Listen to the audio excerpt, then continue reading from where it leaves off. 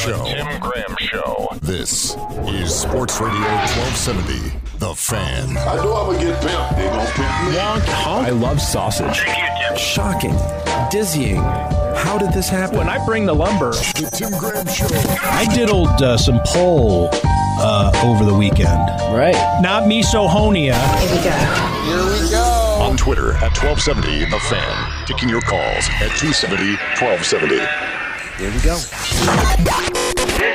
The Tim Graham Show. You're going to need a bigger boat.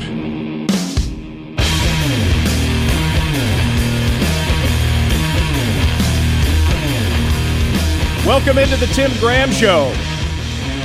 May 29th, 2019, Year of Our Lord edition. Here on Sports Radio 1270, The Fan, reunited, and it feels so mediocre. Mike Rodak is back in studio. Was I not here last week? Nope. Oh, that's right. No, you were not here. I'll We did try to see it. underwhelm again. We saw you at the bar, though. Right. That's the Yeah, important that's part. the- You was showed on. up. You showed up when it counted. I was on daddy duty. Mike Rodak of ESPN.com is back. Rodak. Jonah Bronstein of the Bronstein firm. Bash Brothers. puny. He's in Bronstein and attendance, Bronstein. as always. Rarely misses. Did you ever Unless read I'm the out of Bernstein town. Bears as a kid? The books were read to me. I never really read them myself. Did they ever call you like the Bronstein Bears or I don't family? remember. Yeah, his really whole don't. family. They used to refer to him that. I remember playing soccer one time. I had my name on the back of my jersey. Some kid used to keep calling me Kodak. Like, hey, Kodak. Like that was some sort of insult. He got you. I will say I have some family members I saw over the weekend. They were asking me, so what is Bronstein Enterprises? Like they wanted a job with me. Doing a Better Business Bureau search. Just in case. Did they ever ask you about your law firm when I mentioned Bronstein and Bronstein, the They were like, what is that? sports I mean, writing injury attorneys? Yeah, they're like, well, how come we didn't know about these small businesses you started? And I said, no, they don't really exist. IRS is going to be next. They want to know. Bobby Rosati diddling the knobs. You only caught me with a joint. That'll happen. Ty Dunn's listening. Oh, is he? The great Ty Dunn. Tyler Dunn of Bleacher Report is who you're referring to. No, he's just tweeting at us. That doesn't mean he's listening. He replied to a tweet. That's a good Mike. point. Maybe he is listening. Could be, but I doubt it. Big show today. A lot to talk about. Bills practices going on. People losing their load over Josh Allen. Bobby, stop me if I say something I'm not supposed to. No, you're good. Now, I wasn't there yesterday, so I'm not, I mean, who's to say? But it was May 28th. He's listening. May sorry. 28th. The second practice that we've seen. They're not in pads. There's no contact. Throwing against air, as they say. It's Des Lewis season. But people were going nuts. Brandon Riley is. These are the Riley, Brandon yeah. Riley days. Even Austin Prohl, his son, looked good last year, this time of year. And he was terrible in camp. But anyway, I guess it's better than what Bills fans are used to in talking about E.J. Manuel hitting the hospitality tent. Well, that was training camp, though. Like, EJ actually Sure. looked good during OTAs at some points of his career. I remember writing about Pat White when I was covering the Miami Dolphins, hitting a golf cart that was way off the field, in which Bill Parcells and Bob Greasy were having a chat, and Pat White, I don't know, was he second-round pick or third-round pick out of West Virginia? second. But he was drafted, and Bill Parcells has since told me that this is his biggest regret as a executive. The worst draft pick he ever made was Pat White, because they drafted him to be a Wildcat quarterback. They were so enamored with their own Wildcat, which was very successful, and caught the league by storm for a few seasons. And they thought, if we can only get a quarterback with some mobility, because they had Chad Pennington as the quarterback, if we could essentially not sacrifice a position by having an immobile quarterback, then we could really open this thing up. So they reached on Pat White, who was hitting golf carts. Anyway, But as an aside, can I just quickly, a quick aside, the entire idea of having like a quarterback who like, oh, we're going to put him on the field in special packages, the whole like quote unquote special packages. Like, I'm trying to think who it was. Oh, Lamar Jackson last year for the start of the year with the Ravens. Granted, he eventually became the starter, but the idea of having Flacco out there, and then we're going to put Lamar Jackson out there for special packages. It never actually works. They snap the ball to this other quarterback, and he runs for 3 yards, and it does work. There's no suspense. There's a use to it. Even the Chargers now are talking about we're going to have Phillip Rivers and Tyrod Taylor on the field at the same time. Like, okay, it can work. It can help. It never works. It works in college. Stop saying it never works, because it has worked, and it does work. One and play here and there. Shut up, and I'm going to tell you exactly when it works. It works on short yardage situations. You need to pick up a first down. You spread out the offense. You spread out the defense, and you run it. It's a high percentage play on short yardage. So fine, that's fine. But on short distance situations, it's highly effective. So stop saying it never works. I just gave you one example where it does work. It's like E.J. Manuel doing the hard count. Which worked, actually, I guess. I want to say it never worked, but didn't exactly make E.J. Manuel's career here. I don't know. That is what I remember. That and him shushing the Cleveland Browns in a preseason game, shushing the Cleveland Browns fan. Yeah. Can we – hey, we have a couple of minutes here. Let's see if we can get Russ Brandon on the phone. All right, let me take a look.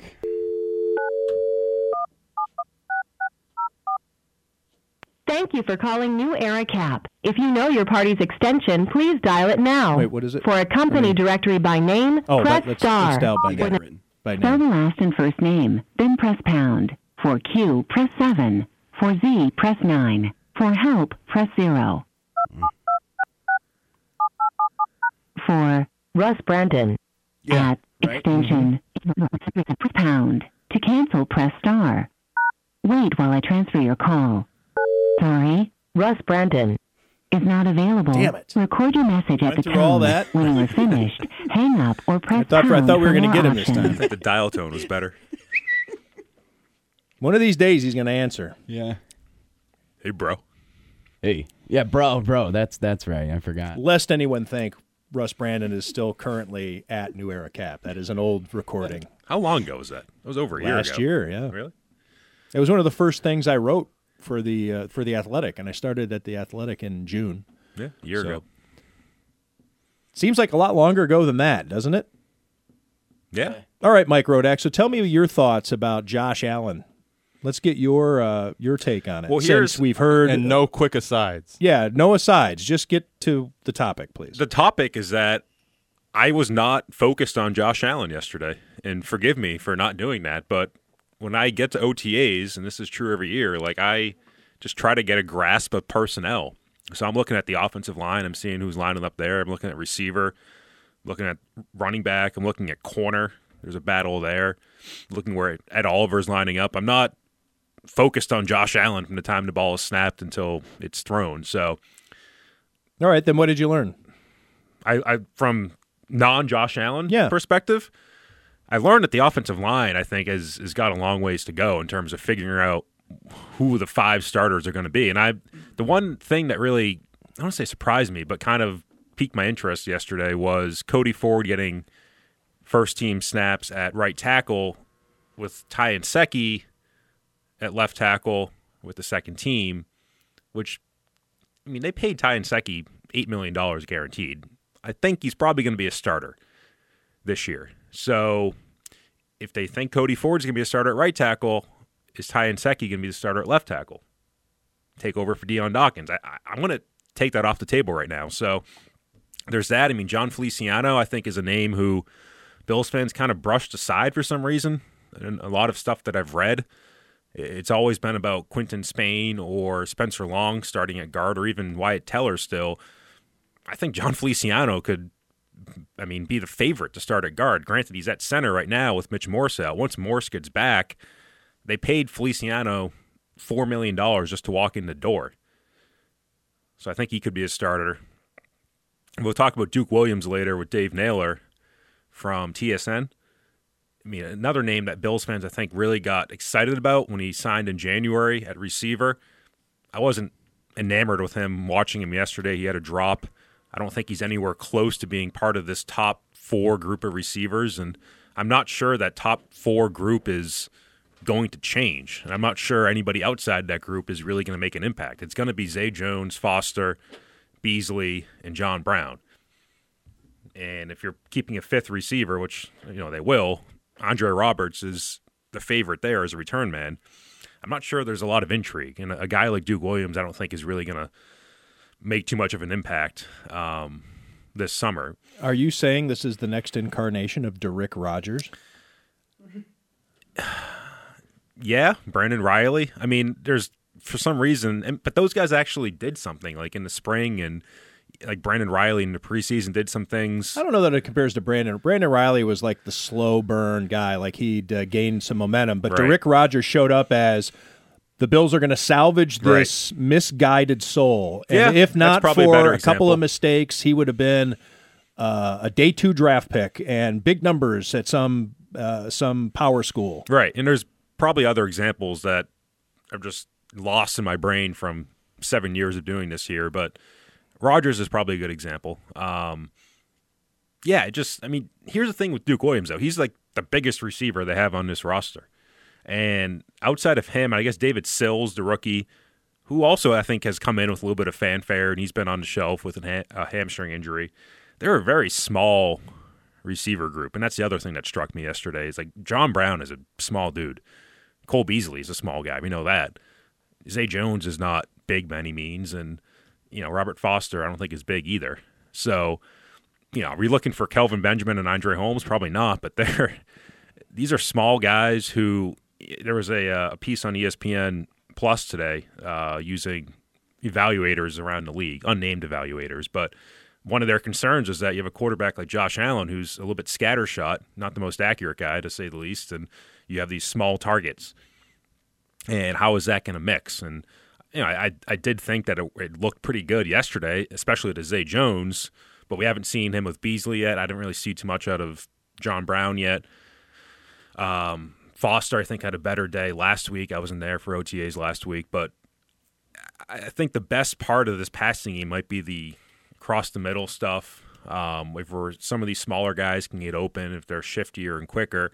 If you're going down the sidelines, especially in the red zone, like there's a couple throws yesterday where Allen, maybe gave his guys a shot. I mean, they're pretty high balls, and you don't really have a receiver who's going to go up and jump and get those balls. So there's, I think, some limits to the passing game that will kind of emerge. You don't like high balls? I think you're going to have to keep them pretty low. Like down around the knees? Right, and just kind of scoop them up from beneath. It's probably going to have to be the technique for some of these guys. Mike Rodak mentioned it earlier today, just earlier today. We've only been on for 13 minutes. Dave Naylor from TSN, my old boss, is going to be on the show. I used to co-host with Dave Naylor up at TSN Radio on TSN 1050. We should have a show with all of your old bosses, like a This Is Your Life. Okay, I'd be game for that. Sure. John Banks? Sure. Anybody. You name it. I don't care. I'm transparent. I'm unafraid. None of them are dead, are they? What about Vegas? No, I don't think anybody's dead. Okay. No, everybody's still alive. Good to know. Most are not in their same positions. In fact, none of them is. None of them is or are? Yeah, none is. None is a singular. Right. None of them is. That one always trips me up. Among other things. Yeah. Scooter Vertino, friend of the show, Senior Vice President of Programming. He's also the GM of NBA Digital for Turner Sports. He's the guy who runs the NBA on TNT, does all the scheduling, the programming. He's kind of Charles Barkley and Shaquille O'Neal and Kenny Smith's boss. Great show. He's in the Broadcasting Hall of Fame, Scooter Vertino. He's also in charge of NBA TV, NBA.com, WNBA.com. The guy's got a portfolio of responsibilities. He's going to be on the show later on to talk about the NBA Finals. I did a little bit of Scooter Vertino research this afternoon and found out he could play a little bit in high school. He was on Grant Hill's. Player. He was with. He played against Grant Hill. I think he and Grant Hill may have been on a team together, though, in the middle school AAU years, I believe. But we'll talk to him about it. He has some great Grant Hill stories. Well, he's got some great Charles Barkley stories. He's got great stories, period. Came up.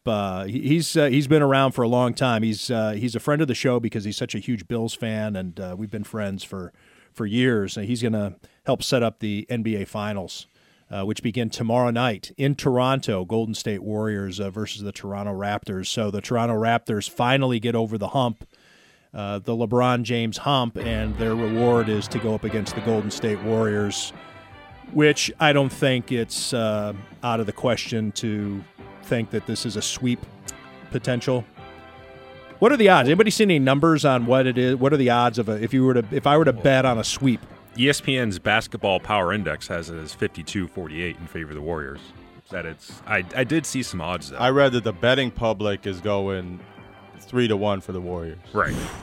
Wow. The thing about it with the power index, and that's with the analytics, it's all the statistical aspect of it, and it can't measure the idea of people being in this for the first time. Toronto as a city, the team, the organization. Now, of course, Kawhi Leonard's been in this position a bunch of times, but the entire Golden State Warriors organization has been in this situation so many times. And it's not just the players and the routines, but all the things that go along with it. Like today is NBA Finals Media Day up in Toronto, like they do with the Super Bowl and everything else.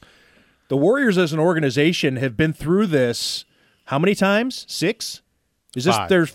So this is 6. No, this is 5. This is their 5th. Okay, I'm sorry. So this is their 5th time going through it. So their PR guys have been through it. Their general managers and their all their marketing people and all this stuff. They know the drill. They know what to expect. So it's interesting. The Raptors there might be a little chaos going on collectively within an organization that makes it here for the first time. Forgive my lack of knowledge and parlance here, but the most likely outcome would be Golden State winning in 6 plus 275. Yeah, can you tilt that towards me? My right. headphones Again, don't I'm work. not, Okay, so I don't speak Vegas, but no, that's okay. So Golden State in 4 is plus 500. So that means that if you were to bet $10, you'd win 50 plus your original $10 bet back. The Warriors in 5 is a plus 350, a 3.5 to 1, 3.5 to 1. Golden State in 6 is the favorite. Yeah, and that's plus 275. So that means for when you start throwing 5s in there, my math suffers. Golden State in 7 is a plus 500. So Golden State in 7 has the same odds as Golden State in a sweep. And the big numbers is Toronto. $10 will win you $250 for them to sweep. $10 will win you $100 for Toronto to win in 5. $10 will win you $120 for Toronto to win in 6. And for Toronto to win in 7, $10 will win you 60 back. So Toronto, the best odds of all the different scenarios for Toronto is a longer shot than the longest odds for Golden State in any scenario. Right. I know that can be strange to listen to, but yeah. So basically, it's 5 to 1 for a sweep or Golden State in 7, 250 to 1 for Toronto in a sweep, and 6 to 1. Or I'm sorry, 25. Let me start that again. 25 to 1 for Toronto to win in a sweep. Right. 6 to 1 for Toronto to win in 7. So, yeah. I mean, that stands to reason. I think Vegas has much more favorable outlook on the Warriors than the analytics do. Durant back? Not for game 1. Not for game 1? Probably not game 2 either, although he's traveling. And But I don't think he's been on the court doing any workouts yet, so I don't think he plays the first 2 games. Do you think he plays at all? Yeah, there's a lot of break in between the games in this series. So if it's a long series, we're talking 2 weeks until they get to game 7. But I don't know. I don't know. They haven't really come out and said exactly how serious the injury is. Yeah, they said it was worse than they originally thought, though, right? Well, right. Yeah. But, I mean, that's like with anything, you'd assume.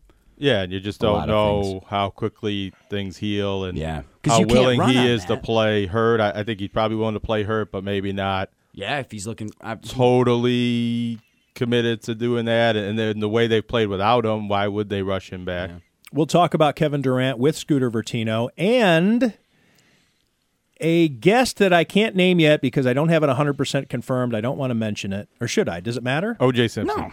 I mean, yeah, I guess it doesn't matter. I mean, I'm saying that it's If not they like have to everybody's going to cancel, be they have to cancel. crestfallen. Right. Well, but people will be disappointed if he doesn't. If you can say, well, stick around, we may have a member of the Golden State Warriors with Western New York ties. Ooh. A lot of them. Not just like the guy passed through once. I mean, that Wait, Jonah, did Steph grow up here? Yeah, next door to me. really narrows it down.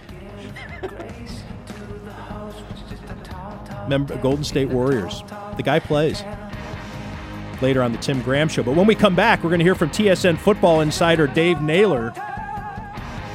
He's going to talk to us about, well, there was potential for a CFL strike on the eve of training camps opening up in Canada. A deal was struck there that involves the filthy Americans. We were a problem. Canada fixed it. So the CFL season, there is now a new collective bargaining agreement. And Dave Naylor, of course, can give us a little bit of the vibe going on up in Toronto where he is regarding the NBA Finals, which the Raptors will open at home tomorrow against Golden State. That coming up after the break on the Tim Graham Show, Sports Radio 1270 The Fan.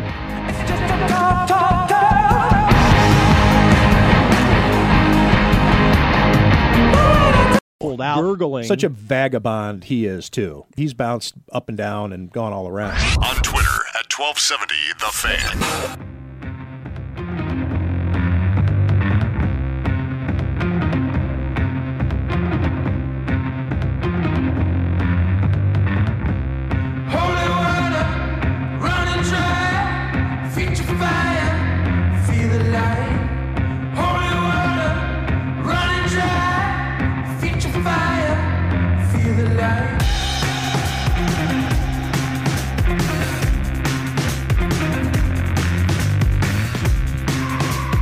Welcome back to the Tim Graham Show on Sports Radio 1270 The Fan. Here with my co-host Mike Rodak of ESPN.com, Jonah Bronstein of Bronstein Consignments for all your sports writing equipment needs.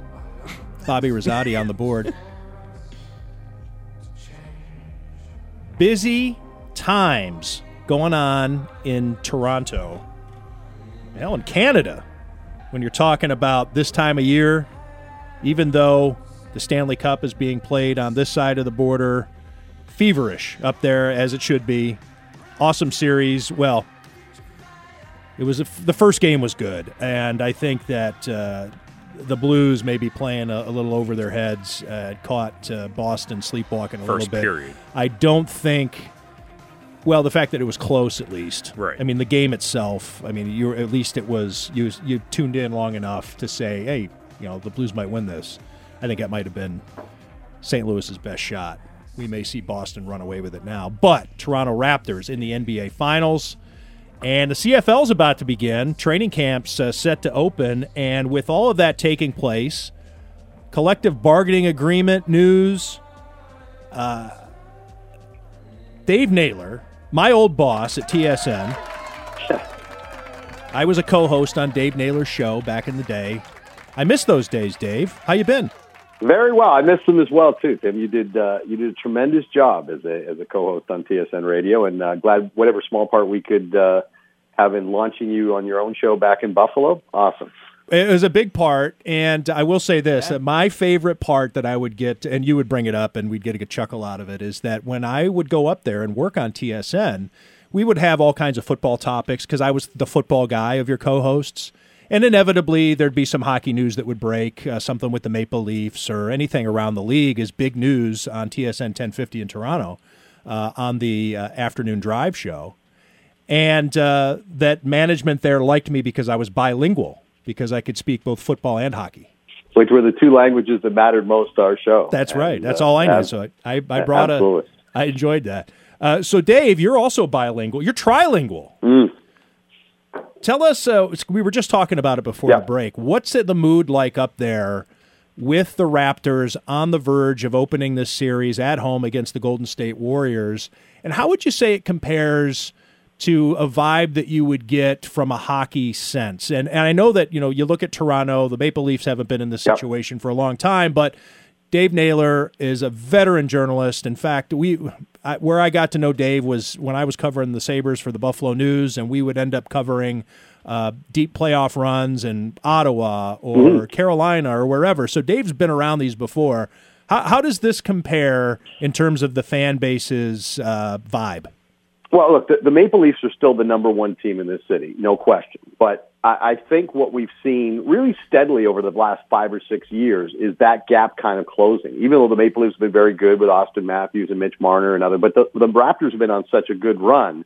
And as any of your listeners who have been to Toronto know what Toronto looks like when you walk down the sidewalk, right? It is maybe as diverse or even slightly more diverse than New York City is. I mean, that's Toronto. And, ride the subway and just listen. You're going to hear, a dozen different languages and people from around the world. What kind of separates the Raptors fan base from the Maple Leafs fan base is, there are Maple Leaf fans from, all around the world and every shade of religion and culture and language as well.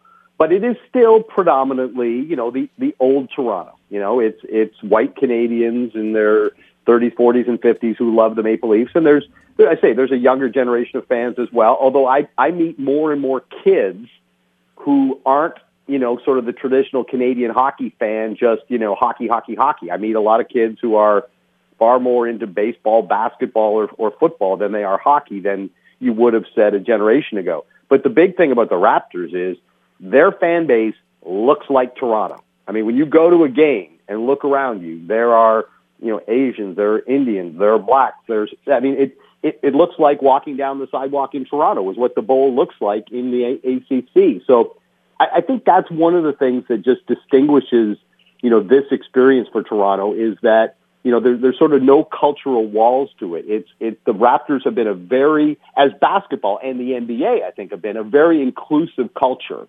That is really reflected, I think, in the celebration here. And I think people are realizing also the other part of it is just, hockey is ours. And yeah, America loves hockey and there's parts of Europe that loves hockey. But there is that sense of the NBA finals coming here that, wow, like people watch this in China. People watch this in South America. People watch this all over Europe. This is a big, big, big deal. We're in conversation with TSN football insider Dave Naylor, and you may recognize that reset, Dave. I stole it from you. Nicely. That's exactly. That's the tactic, man. You got it. It is clean. It is just right to the point. I don't have to stammer through it. I think it sounds professional. Dave, a question that I ask my class, a sports journalism class at Canisius College occasionally, just to get a sense as to what kids that age are into. And you're talking about mostly kids from Western New York. But there are kids from across the state. We do give some Canadian kids. But when I ask them what they're into, and because the Sabres have been awful, I get it. But they are way more into the NBA than they are into the NHL. Now, that would seem borderline sacrilegious in a town like Toronto or any place in Canada 5-10 years ago. But could you see that gap? Do you think that people would also think that's an absurd statement about American baseball at some point, and then the NFL passed it up? Sure. Could you see the NBA catching up to the NHL in Canada? That was one of the things that Tim Leiweke, who of course is, well known for his work in Southern California and all those kind of things. But when he was president of Maple Leaf Sports and Entertainment, he felt that the Raptor brand and just the NBA brand in Toronto was way underdeveloped, that there was so much more potential there for the Raptors to be close. And it was under him that they launched the whole, We the North, to kind of give the team sort of a cool identity. And when Masai Ujiri came in, he changed the culture and really changed it from the players' perspective of a place that people wanted to get out of to a place that players wanted to be in. And, I'll tell you, my girlfriend has a 12-year-old son who is all into sports. He's a pretty serious baseball player, loves sports, watches sports. He's going bonkers on the Raptors, and he's not watching the Stanley Cup playoffs, like at all. And I think he might have watched a little bit even of the Maple Leafs. So, I get to see sort of a glimpse of things through him. So when you talk about that experience with the kids that are at Canisius College, I'm seeing some of that here. And I know that is one of the things that Tim Leiweke kind of was part of the legacy that he left here when he thought of the potential of the NBA. And you guys see it in Toronto, right? Like where you've got, R.J. Barrett at Duke, who grew up in Mississauga, right? And you've got Jamal Murray, with the Denver Nuggets, who's from Kitchener. Again, Andrew Wiggins is from my hometown. He's from Thornhill. When I was growing up as a kid, if you said the number one pick of the NBA draft would come from Thornhill, I mean, we couldn't even get a kid in college somewhere. Never mind be the number one pick of the NBA draft. So I think it's on multiple levels, right? It's both from a fan base and that people are now looking at Toronto, as a hotbed of the sport as well. So you start to project with the demographics of Toronto, the popularity and success of the Raptors, the numbers of basketball players that are being pumped out of this city. Is it outrageous to suggest that in 20 years, basketball and the Raptors could be just as popular as the Maple Leafs and hockey? I don't think it is. The thing, though, Dave, is I guess that the NBA probably has no interest in putting teams in Edmonton, Calgary, Winnipeg. They already tried Vancouver. It didn't work. Where else does it expand? Or does Toronto just then, are they the beacon of basketball for the entire country? Well, I think that's basically what it's been, and it's funny. The other thing that's going to be interesting to watch over the next week or so, Tim, is how much buy-in there is from the rest of the country. Because traditionally, the Blue Jays have been, especially when they're winning, a Canadian team. I mean, whether you're in St. John's, Newfoundland, or Victoria, BC, if you walk into a bar, in August or September of a year when the Jays are doing well, they'll be on. But the Raptors' appeal has generally been, the greater Toronto area. I mean, it doesn't even expand elsewhere in Ontario. Their brand has never really become Canadian like the way the Blue Jays have. And maybe that is about to change as well. It's funny you mentioned Vancouver because I was talking to my colleague, Matt Sakaris, who hosts on TSN Radio in Vancouver. We were speaking off air this week, and I said, I'm thinking about this. How in the world did the NBA not work in Vancouver? With the amount of money that's there, the Asian presence and how people from that part of the world gravitate to the NBA. I mean, I know the Canadian dollar was low, but I mean, just economically, the economic might of a city like Vancouver and the affluence versus one like Memphis, which I actually know pretty well because my ex-wife is from there. I spent a lot of time in Memphis. It seems, stunning to me that it didn't work. And, part of it had to do with the ownership and part of it had to do with the draft picks and different decisions that they made. But when I look back at it now in the context of where the Raptors are right now, I think people in Vancouver have got to be just shaking their heads about how that didn't work because it is certainly not a city where, the cost of living there is outrageous. So ticket prices would not be out of line with, other elements of the cost of living. As I say, it's another international city and one where, there's been some pretty good basketball players come out of as well. And you mentioned St. John's, Newfoundland. I was actually there during hockey season, and they were, at the time, the Montreal Canadiens affiliate in the American Hockey League. And this was, 4 years ago or so. And it was, I think, maybe 2 weeks into the baseball season. So I guess it's, hockey season's winding down. Yep. And there was not hockey. And I go into a Don Cherry's. Yep. I was going there, and I figured I can have a burger and watch the Canadians play. I was there to do a story on John Scott. He had just been called up to the Canadians. Oh, yes. I remember this now, yeah. And there was not hockey on one television in the entire bar. Jays. It was all Blue Jays. Jays. And that was really where it hit home for me. I didn't realize it was like that. Well, it's funny because, a lot of the rest of the country does not love all things Toronto, right? And that's where somehow the Blue Jays get a free pass. It's been like the Blue Jays are Canada's team. They're not Toronto's team, but the Raptors have always been Toronto's. We'll see if that changes. We're in conversation with TSN football insider Dave Naylor. So let's talk about some football. And all right. Let's tie in the Bills here. I do want to talk to you about the CBA agreements that were reached today in the Canadian Football League. But Duke Williams is now a member of the Bills, and Bills fans are hoping that this is a diamond in the rough, a guy who made some mistakes along the way, should be well on his way to within his NFL path, but now the Bills are getting him out of the rummage bin and can maybe spruce him up. What can you tell us about Duke Williams and the coverage of him up there, what you've seen, because I think you've probably seen him a lot more than Bills fans have. Well, one of the things that you look at when you look at players in the Canadian Football League is who are the best players in the CFL. And then you also ask yourself a second question. Who are the best players in the CFL who could translate to the NFL? Because it is a different game, and there's some different skill sets and some different body types. I mean, there are some spectacular CFL players that just wouldn't ever be NFL players because they got the wrong body, they don't play the same physical style, whatever that is. When you looked at Duke Williams, you saw an NFL player. You looked at the guy, when you looked at his body, when you looked at how physically he could play, when you looked where he went up for those 50-50 balls, he was a guy that you looked at and said, there's not only a good CFL player, but there's a guy who could translate into the NFL. Now he's not a total speed guy. You know, he wouldn't have elite NFL speed, but he would have that physicality and that ability to battle defensive backs to go up for the football. And you know, he played, just some context on it. He played on a team in the Edmonton Eskimos where, you know, the guy who's acknowledged as the best quarterback of the league was there in Mike Riley. So he was playing with a very good quarterback.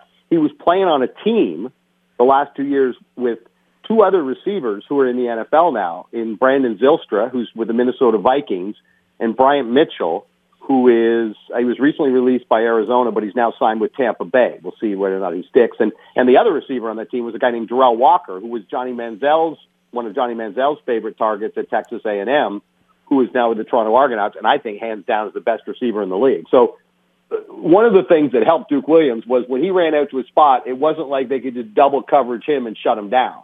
You know, he was on a team with a very good quarterback, and I think, you know, the best receiving core in the league over the last couple of years. But he was very productive and, you know, a red zone guy. Again, the size, the ability, and especially on the big CFL field up here, you know, tough to keep track of in the end zone where you have 20-yard end zone. So he was highly, highly productive, but really just for one season, because he was here for 2 years. But his first year, he played 13 games, and because it sounds, you know, I'm hyping all this praise his way, but, you know, he had some trouble a little bit getting on the field, and he had a little bit of trouble, you know, getting balls thrown his way just because of how good the other receivers were around him. I'd say two of whom have gone on to the NFL, but last year was really his breakout year. I mean, he was the dominant receiver on that Eskimo team, and, you know, among the very best receivers in the CFL. Dave, Mike Rodak here from ESPN. I think we actually met last year about a year ago at McMaster when, as you mentioned, Johnny was up there. Oh, right. Okay, yes. Yeah, for the Ticats. Mm-hmm. I recall. Johnny Manziel. You guys aren't just having a conversation I think between everybody, the two of you. Everybody knows John Manziel, isn't he now? That's yes. right. John? He did change his name. But yeah, he kind of sparked a thought on my end, and especially with the new CBA coming in, just the idea of having an American, I don't call him a superstar, but at least a renowned figure in American sports coming up there, and it got big coverage. Obviously, like I was there for, you know, an American network.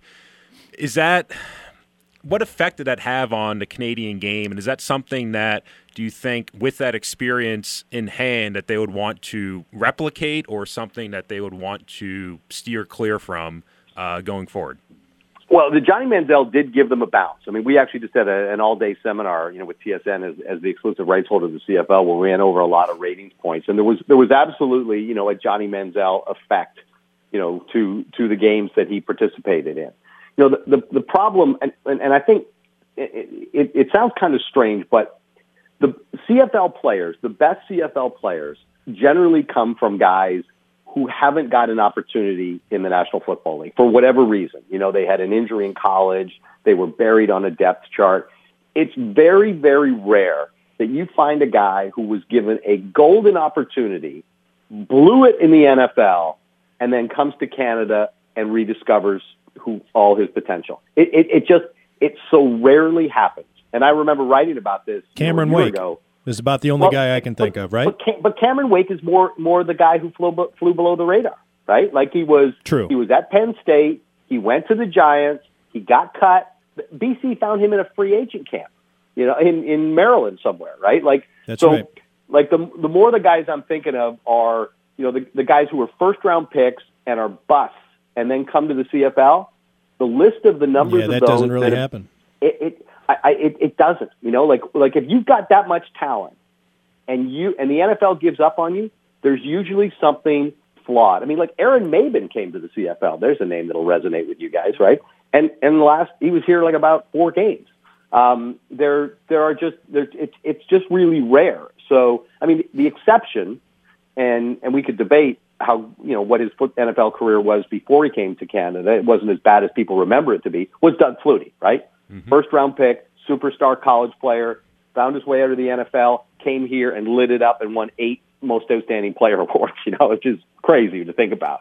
You know, the best CFL player I've ever seen. So, and then went back to the NFL and had a very nice career. Very nice career. Went to the Pro Bowl and did a lot of the things his second time in the NFL that we'd seen him do in Canada, which was really kind of, you know, interesting for us as well. So, look, I think there's always going to be the hunger for that big name, that's going to come up here and light it up potentially. But there's always going to be that caution. I mean, I remember writing about Johnny Manziel a year ago saying if he, really does light it up a year, if he does catch this game, he'll be the exception.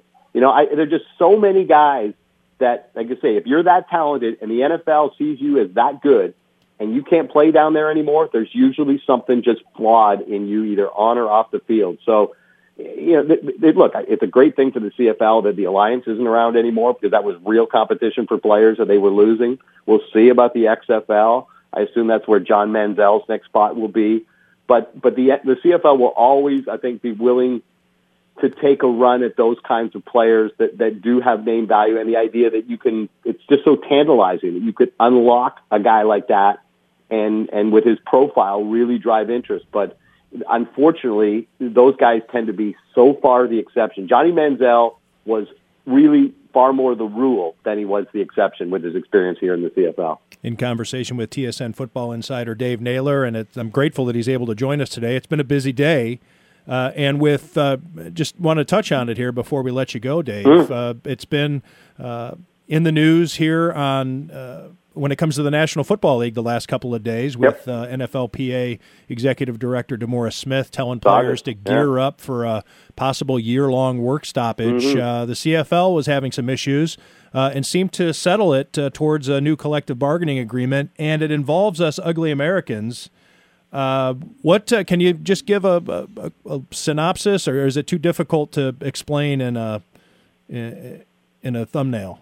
Well, I'll talk about the one part that might actually apply to Americans in an interesting way here, because you're right. There's a lot of complications, and for people who aren't familiar with the way the CFL works, I could get lost in the conversation. But here's the one interesting part. In basic, there is a ratio of Americans to Canadians to non-Canadians that are allowed to be on the field. You have to a minimum number of Canadians on the roster, 21, and a minimum on the field at any one time. Offense and defense of 7. So they've had a very controversial provision that if a Canadian starter gets hurt, you can replace him with an American, which has raised – now, this rule is not going to come in until next year. That has raised a lot of eyebrows because, as you would imagine, because there's so many more Americans than there are Canadians in terms of football, a lot of the backup Americans are better than starting Canadians. So you can imagine what that would do, right? Potentially, if you have a guy who's fake injuries, absolutely. And so that – now, this rule doesn't come in until 2020, but I have not got a clear answer from anybody about how that is going to be policed. The other one, and this would speak potentially to any high school football players who are listening out there. This is an interesting provision. As I say, you have to have a certain number of Canadians on the field, and Canadians, because of that, enjoy pretty good job security in the CFL. If you're a good Canadian football player, you can pretty easily have a 10 or 12 or 15-year career because the competition for your job isn't as great as it is for the American spots. But if under the new CBA, if an American kid goes to a Canadian university to play football and graduates from that school, he will be designated in the CFL as a Canadian. So, for example, a kid in Western New York who's, say, a Division I AA or Division II talent, he's not a Division I guy, but he's a pretty good football player. If he decides, you know what, I'm going to go play at University of Western Ontario or Wilfrid Laurier or Guelph. If he does that and has a great college career, gets his education, he would enter the CFL draft as a Canadian and would be designated a Canadian for his entire career within the CFL. So that's a really significant provision, that's gone into this. And it's part of what the CFL wants to do. They want to attract players from Europe. They want to attract players from Mexico. They want to attract players from around the world. And so one of the ways they want to do it is to get kids to come to Canada to play university football in Canada, get their designation as Canadians, which then gives them much better opportunities in the CFL. So I don't know whether it means in southwestern Ontario, are the coaches down there going to be going down and recruiting in Western New York? Because one of the things they can say to kids now is, hey, you come here and play in my program for 3 or 4 years and graduate, you got a pretty good shot of playing in the Canadian Football League and having a decent career there. And the second part is you're not locked into that. You can still play in the NFL. Absolutely. Or even go play in the CFL for a little bit and get some professional experience and go to the NFL. You're not locked in. Not locked in at all. Listen to Dave Naylor with the PSA to Western New York high school football players. Absolutely. You're not locked in. You've got in the new CBA, there's an NFL window every year. Every year your contract, you would have, I believe it's from the 1st of January to the 15th of February to sign an NFL deal, any player. So, yeah, it's like for American kids who were, may have entertained that idea of playing in Canada or wondered what it would take to the CFL, this provision really opens up a path for them. And I'm interested to see whether the University Coaches Association is having a summit this weekend in Toronto, just by coincidence. I was talking to a coach yesterday about this, and he said, this is going to be the hot topic when they get together in Toronto this weekend about, how aggressively, they're going to be able to use this as a recruiting tool. Fascinating. Well, I'm glad I asked that question, Dave. Thanks for enlightening us on that. I think there are probably a lot of kids that are perked up. I don't know. Generally, you've probably picked your college by now, right? Yeah. But, I mean, in most schools, your school year should be over. If we weren't in New York State, your school year's over. We still have another month to go, which is absurd. But, hey, you might have some football players that are saying, wait a minute. You're going into your senior year next fall or in high school or something. It definitely opens up a lot of possibilities for players that didn't exist, and it's going to, I think, change the composition of the CFL. TSN football insider Dave Naylor. Follow him for all your CFL needs, and he also does some NFL stuff too. He's don't just pigeonhole the guy. At TSN Dave Naylor, Naylor. Dave, I felt the old chemistry. That was awesome, man. All right, thanks for coming on. I know it's a busy day, and let's talk again soon. I'd love to do it. It was really fun. Have a great show, guys. Take care. All right, TSN's Dave Naylor. When we come back, Turner Sports Senior Vice President of Programming and General Manager of NBA Digital, Scooter Vertino, is going to join us to talk about Golden State at Toronto starting tomorrow. At least 4 games will be played, as many as 7. Groundbreaking. When we come back on the Tim Graham Show, Sports Radio 1270 The Fan.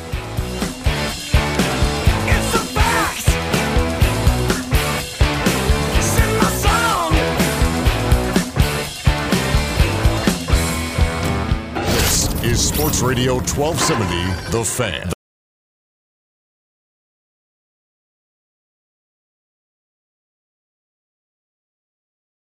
The line with French Connection. French Connection. I played with against them. The Tim Graham Show. Now on Sports Radio 1270. The Fan. Tune in radio and sportsradio1270.com. And on the Fan's app.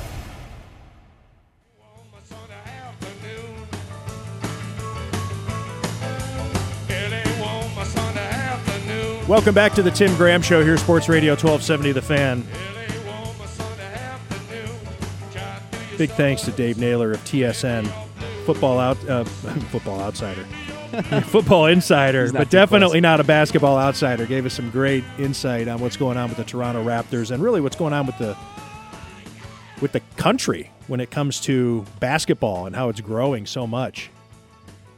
It's really the foothold is undeniable, and I do think that hockey could be in trouble. It's almost like look.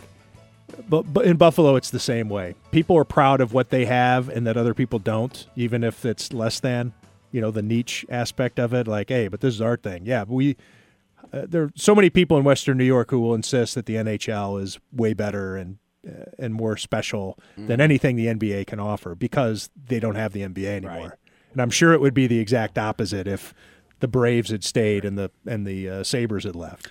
Your tweet, though, was it today or yesterday about your 3 out of your top 4 stories at The Athletic being well, NHL. that's a different conversation because Bills versus Sabres. Yeah, 3 of the top 4 stories in terms of subscriptions generated or traffic viewed or clicks are hockey stories, and but that's because hockey fans don't get their news. It's not ubiquitous like it is with the NFL. You can't just flip on a channel. 3 different channels at any given time and get your NHL news like you can with the NFL.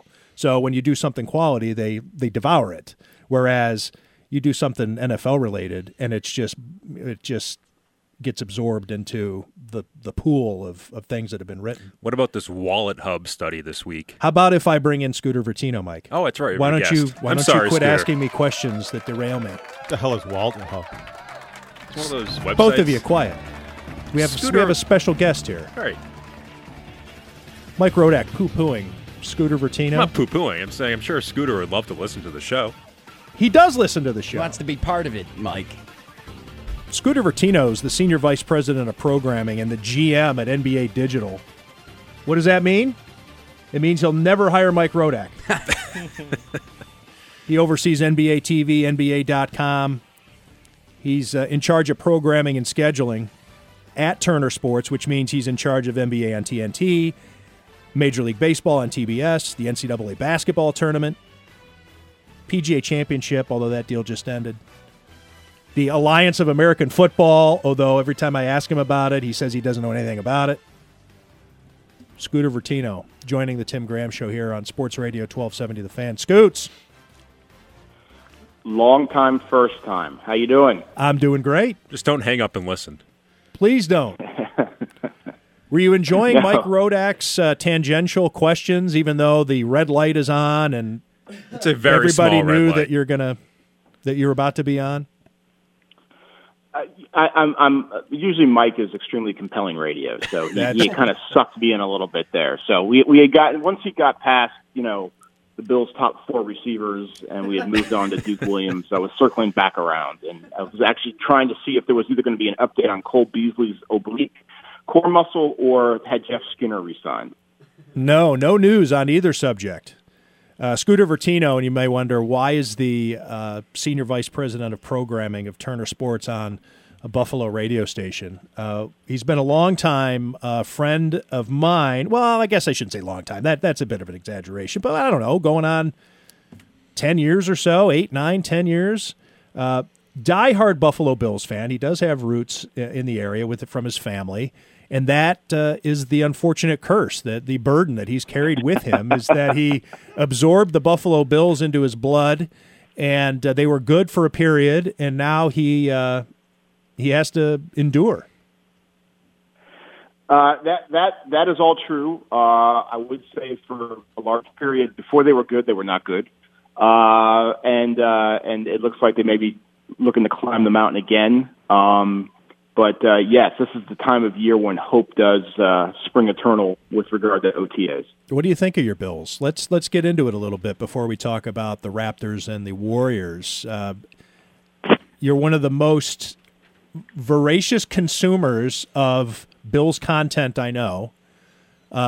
So I know you're processing all of it. What is your general feel about 2019?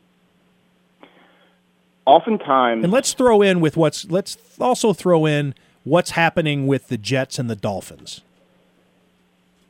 Okay, well, I know that sometimes fans, and I'm one of them, will find pleasure in another team's downfall, let's say, or something. I don't really fall into that, if you will. I'm more, tell me about my team. I also know there's a large contingent of Buffalo Bills fans that despise the Patriots. I'm not a Patriots fan, but they're on such a different level that I don't even kind of look at them as that hated rival that maybe the Dolphins or the Jets could be at this point. As far as their offseason, the Bills' offseason, it seems like Brandon Beane had a list. He checked it twice. There were holes that had to be filled. He went out and filled the holes. I will often complain about moves or in-game clock management or whatever the case may, cuts at the end of preseason. Jonathan Williams, where art thou?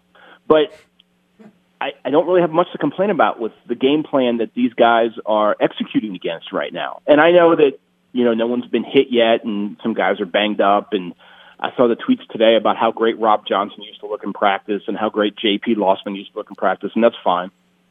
But I do think that there's hope. There may be a reason for hope. I fell hard and fast for Sammy Watkins as much as the next guy probably did at that time. And that was one way of trying to build a winner.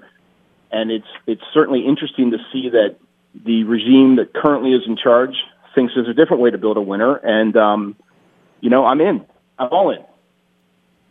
How in are you on this matchup, Toronto versus Golden State? And I guess I'm allowed to ask you this question. I can ask you anything I want. You don't have to answer. Certainly. But what is the general sense on this as a ratings generator? Toronto is not a metered market for Nielsen. Right. How does that impact things? It can be a challenge because it doesn't impact. So Toronto is a city of approximately 3 million people, and when you don't get that particular balance, it could be worth up to like 0.4 of a rating point, and by that I mean when you see ratings and something's like at a 5, it could be a 5.4 or 6. Like you get a bounce from the home cities when you calculate the ratings. So the Bay Area is going to be the number one metered market area rated during the finals. And to not have the second market be in the continental United States can be difficult. That being said, the Warriors are such an international brand at this point, and in their 5th straight finals, they may make up for a lot of that. And the ascent of Kawhi Leonard may make up for a lot of that. Because as no nonsense as Kawhi is, and he obviously isn't doing, commercials and he's not really promoting his brand, if you will, as I make the air quotes, in spite of his New Balance deal.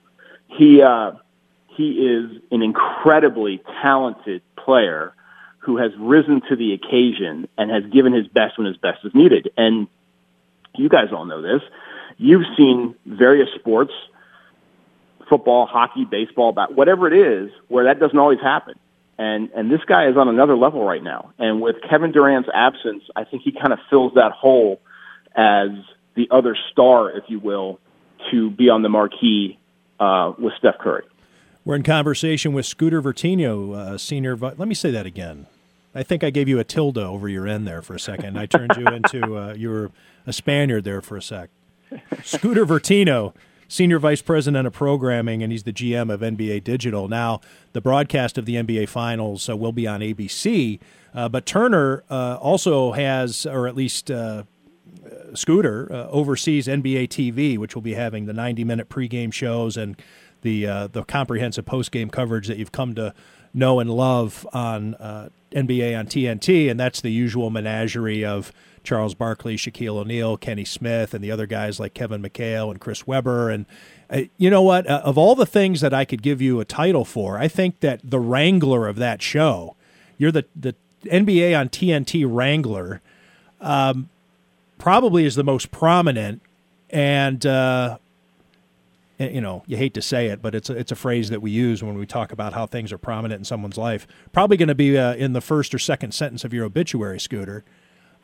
What is that like to have all those big personalities and you can let them go, and that's probably the beauty of it because of their chemistry, and yet you're still in charge of overseeing them.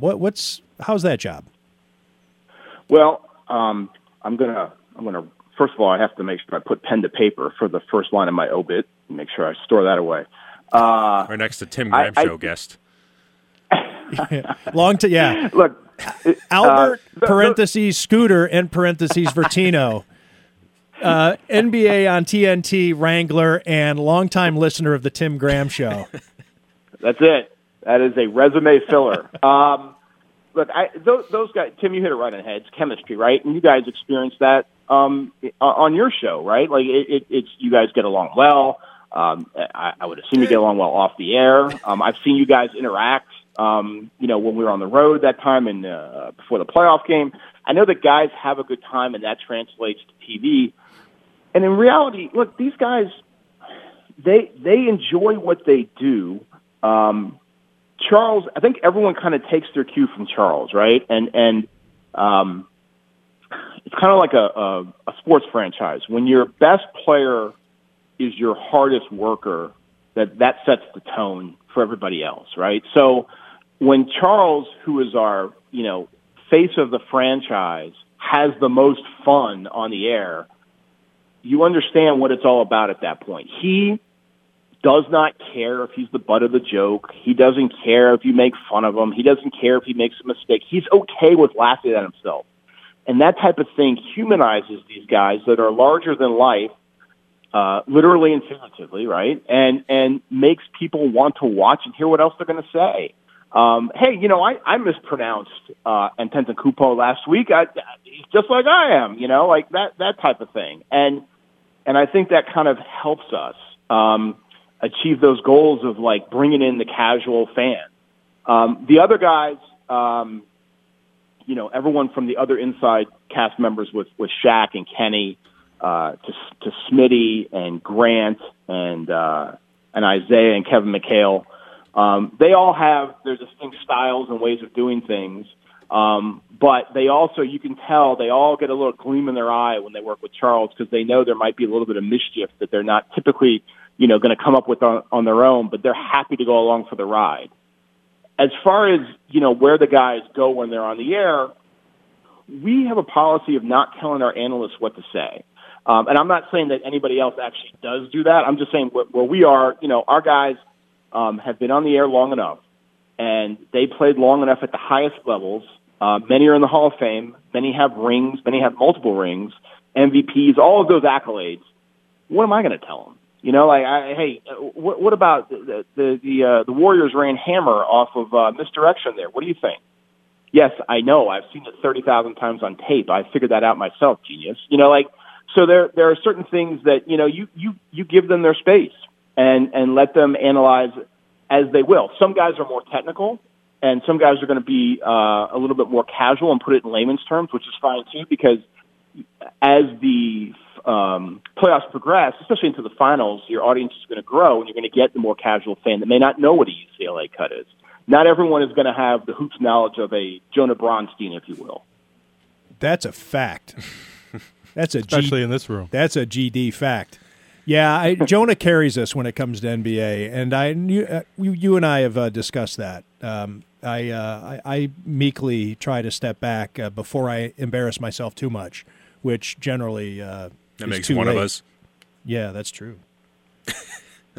So, Scooter, are you allowed to handicap this series, or is that considered unethical of somebody of your import to say what you think may happen?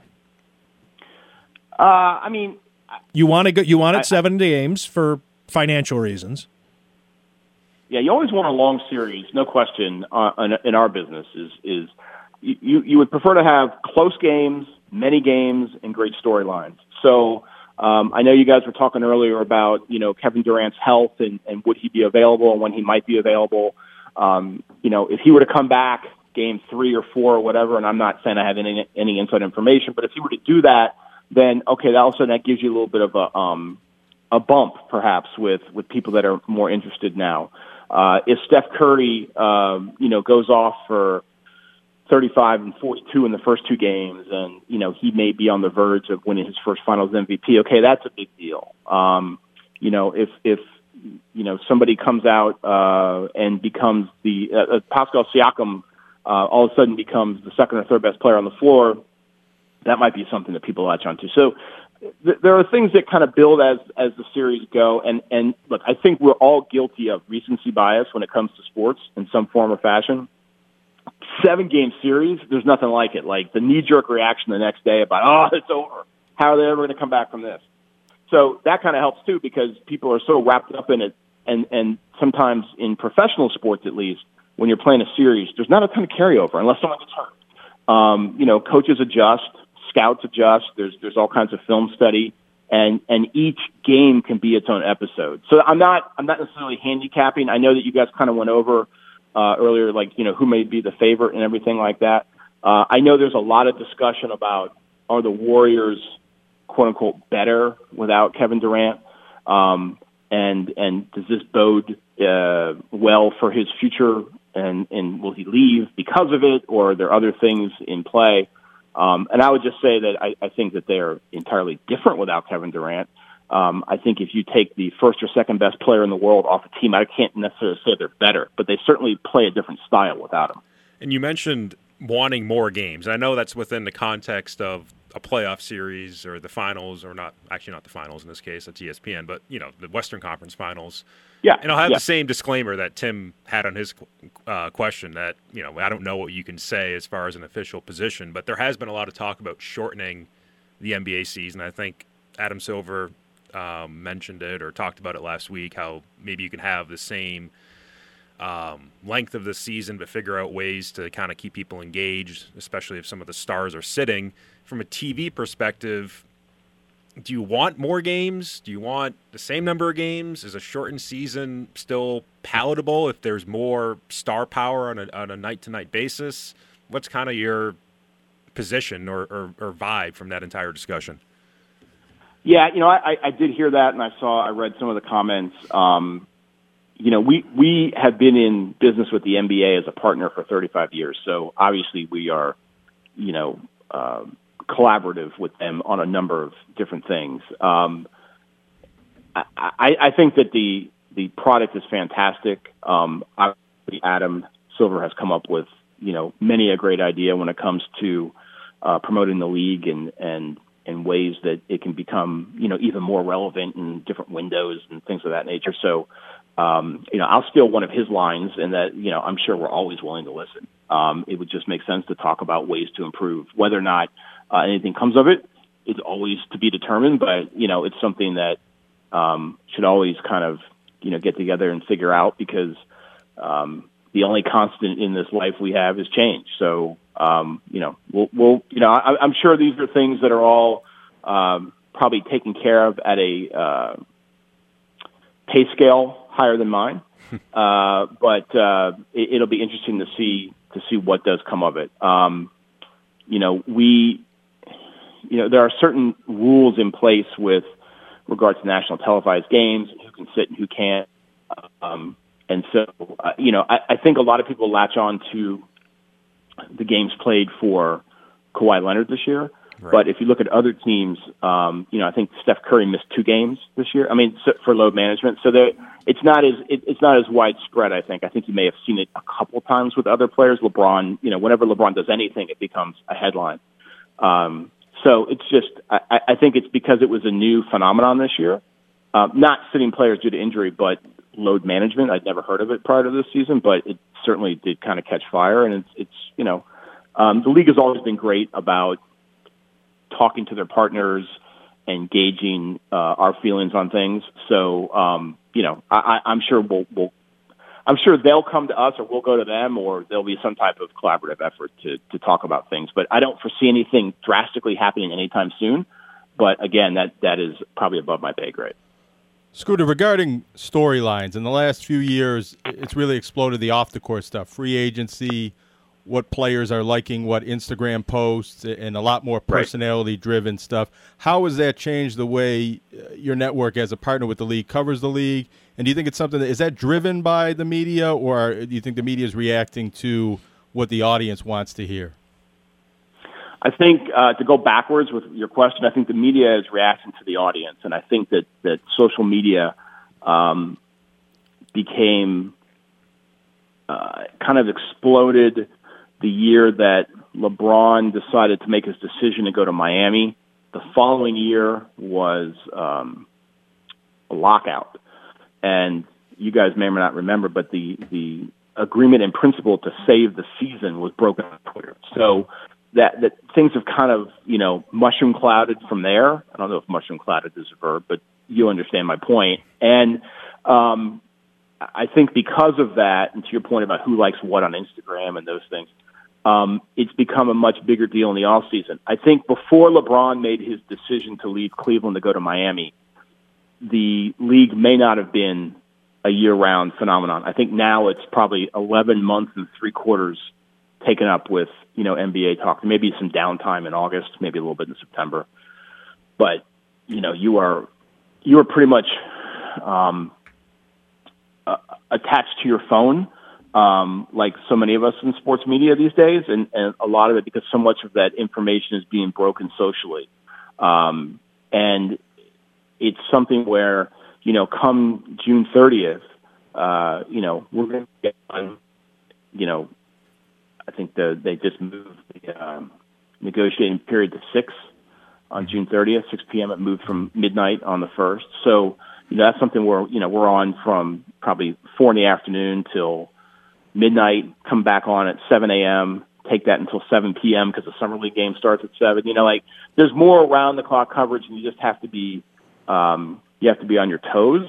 We used to not have updates. When I first started at NBA TV, we didn't have hourly updates, and now in the afternoon, there's a staff for that. For a while we had people that were on call. No. Now you're in. I remember July 4th one year where Steve Nash was traded to the Lakers and having to scramble to get people in.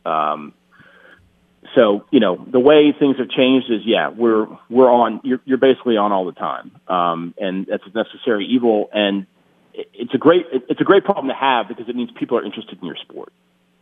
We're in conversation with Senior Vice President of Programming at Turner Sports, Scooter Vertino, and I mentioned that you're also the General Manager of NBA Digital, which is NBA.com. What are your thoughts on how the legalization of sports gambling might affect that arena in terms of what the NBA has an appetite to do as far as gambling, how it might affect the website, where it goes, or even how you handle it on NBA TV or analysis on NBA on TNT, even as we see now shows on ESPN dedicated to sports gambling. Back when I worked at ESPN, I was forbidden. All of us writers were forbidden from so far as mentioning a point spread. Now it's everywhere. How do you see it being presented on the different platforms that you're involved with? Well, I think our cue there from the league because we are representing the league. So, when they feel as though it's time to kind of have a great reveal, if you will, I think that's probably when we would take our cue and work hand in hand with them on ways to present the information. Like the league does have partnerships with MGM and places like that, but there's no. It doesn't necessarily make its way onto our app or our homepage currently or NBA TV either. We haven't gone that far. I will say this. I mean, it's certainly the next frontier, and Adam has been upfront about it after he, a couple of years ago wrote the I think it was an op-ed in the New York Times, the Wall Street Journal, kind of saying, "Hey, New York Times, right? Kind of time to shine a light on this." And fully embracing it. He was the first commissioner to kind of. Every other commissioner wants it. They just couldn't say it. In fact, right. I remember it was maybe less than a month later. I was invited by the Associated Press sports editors. There was a group of us, and every year they tour the commissioners. They go to New York City, and we have an audience with Bettman and Silver and Manfred and Goodell and the Francis for NASCAR. Major League Soccer was involved the year that I went. The NCAA, and I wanted to ask them all about it, and Silver was the only one who didn't, consider me a borderline criminal for daring to broach the subject in their boardroom. Bettman was, and now Bettman's talking about how much they love it. You see the ads on their dasher boards during the playoffs. Right. So.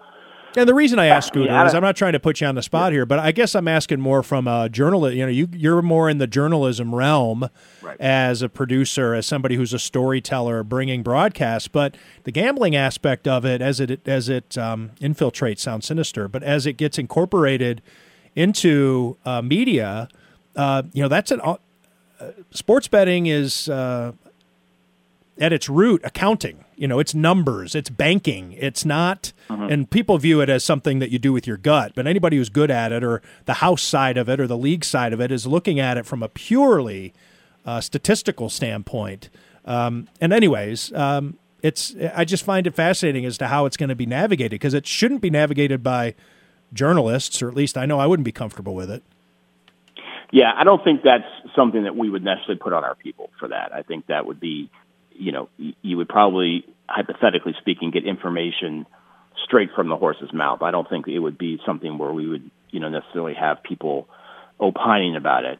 You may have seen during pre and or post during the Eastern Conference Finals, we had a studio. Bleacher Report had a studio out of Caesars in Las Vegas, and we had two hosts out there kind of breaking down the numbers for the next night's game, whether it was the next night in the or next game in the Eastern Conference Finals or the Western Finals, or looking ahead to the NBA Finals.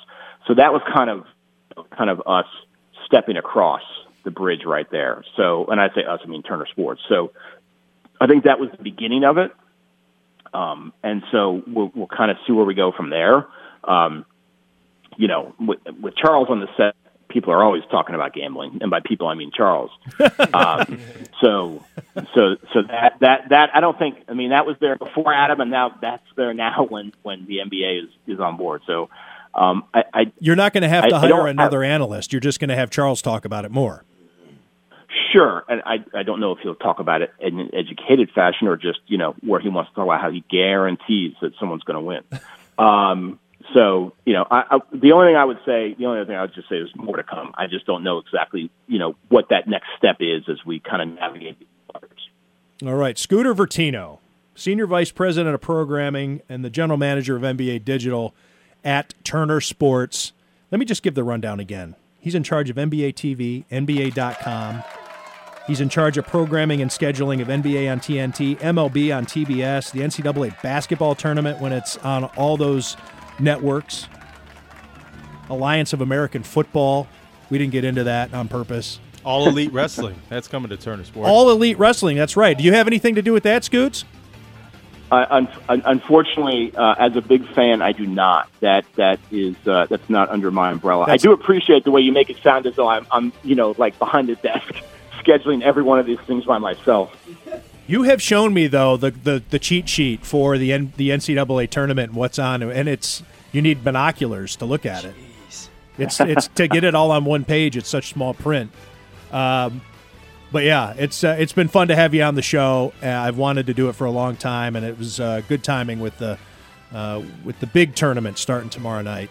Good luck with the broadcast on all your platforms. Oh, and let me say again, although the series is on ABC, make sure you check out NBA TV 90 minutes before each tip-off for pregame festivities and post-game analysis from the usual crew that you've come to know and love on TNT and NBA TV. Scooter Vertino's in charge of it all. Thanks for joining us. It's my pleasure. Thank you very much for having me. All right, Scooter Vertino. Wait, what is it with our basketball guest? And right at the very end, I don't know. Jack Armstrong poisoned us. Yeah, I don't know. Didn't when we had probably the Tornadoes Beeline on playing them too many minutes. Didn't that happen too? We played Scooter too many minutes. Load management. All right, when we come back, we're going to talk about jury duty. We're going to find out later today during this show whether or not I have jury duty tomorrow. It's the big drama as to whether or not I can make it out to One Bills Drive for some things that I have scheduled. Can I bring people some news tomorrow? It all depends on Erie County and whether or not my number gets picked. We should decide on the air, guilty or not guilty, without even knowing the case. Okay. Go in there with a game plan. Can you come to Elmos tonight? Does the decision about jury duty factor into that? Probably, because I have to be up and there early. I mean, who's going to Well, if you go in there wasted, they will not pick you for jury duty. Right, so they'll kick you out. Isn't that But then preferred? that could also be something, well, first Where off, they arrest you. they're going to be, how'd you get here? How'd I you get drove. here? Yeah, I mean, I don't know if that's illegal.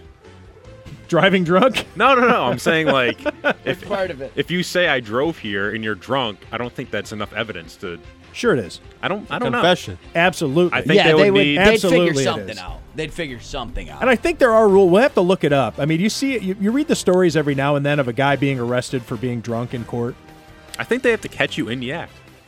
No, I get what you're saying, Mike. It can't be circumstantial, but they would figure something out, like something you did. Well, in then the court they'd sit in the tank while they figured it out. Right. Or they'd look at a camera or something. There's no way they would let that. I don't know.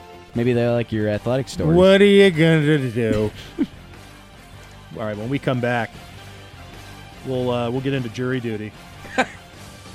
Maybe a special guest. And more Bills talk.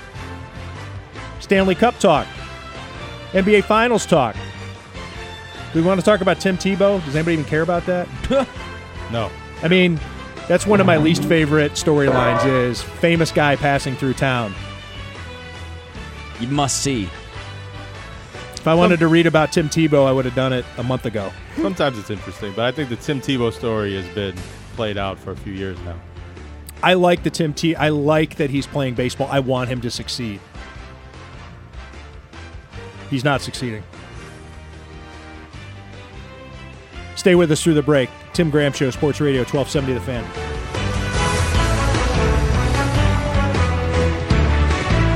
At 270, 1270. Here we go. This is The Tim Graham Show. Uh-oh.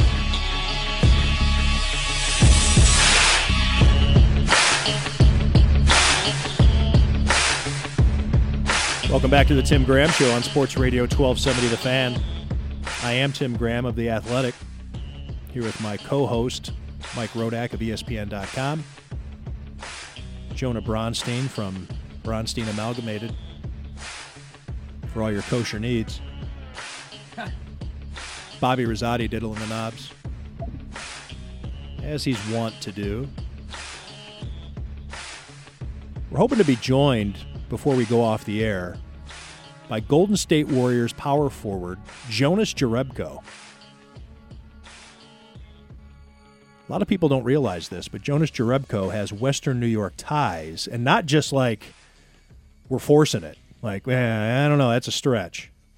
Jonas Jerebko signed to play at the University of Buffalo back when Reggie Witherspoon was the coach, but decided to go play his pro ball in Sweden, where he was born. And the reason he was born there is because his father played pro ball in Sweden.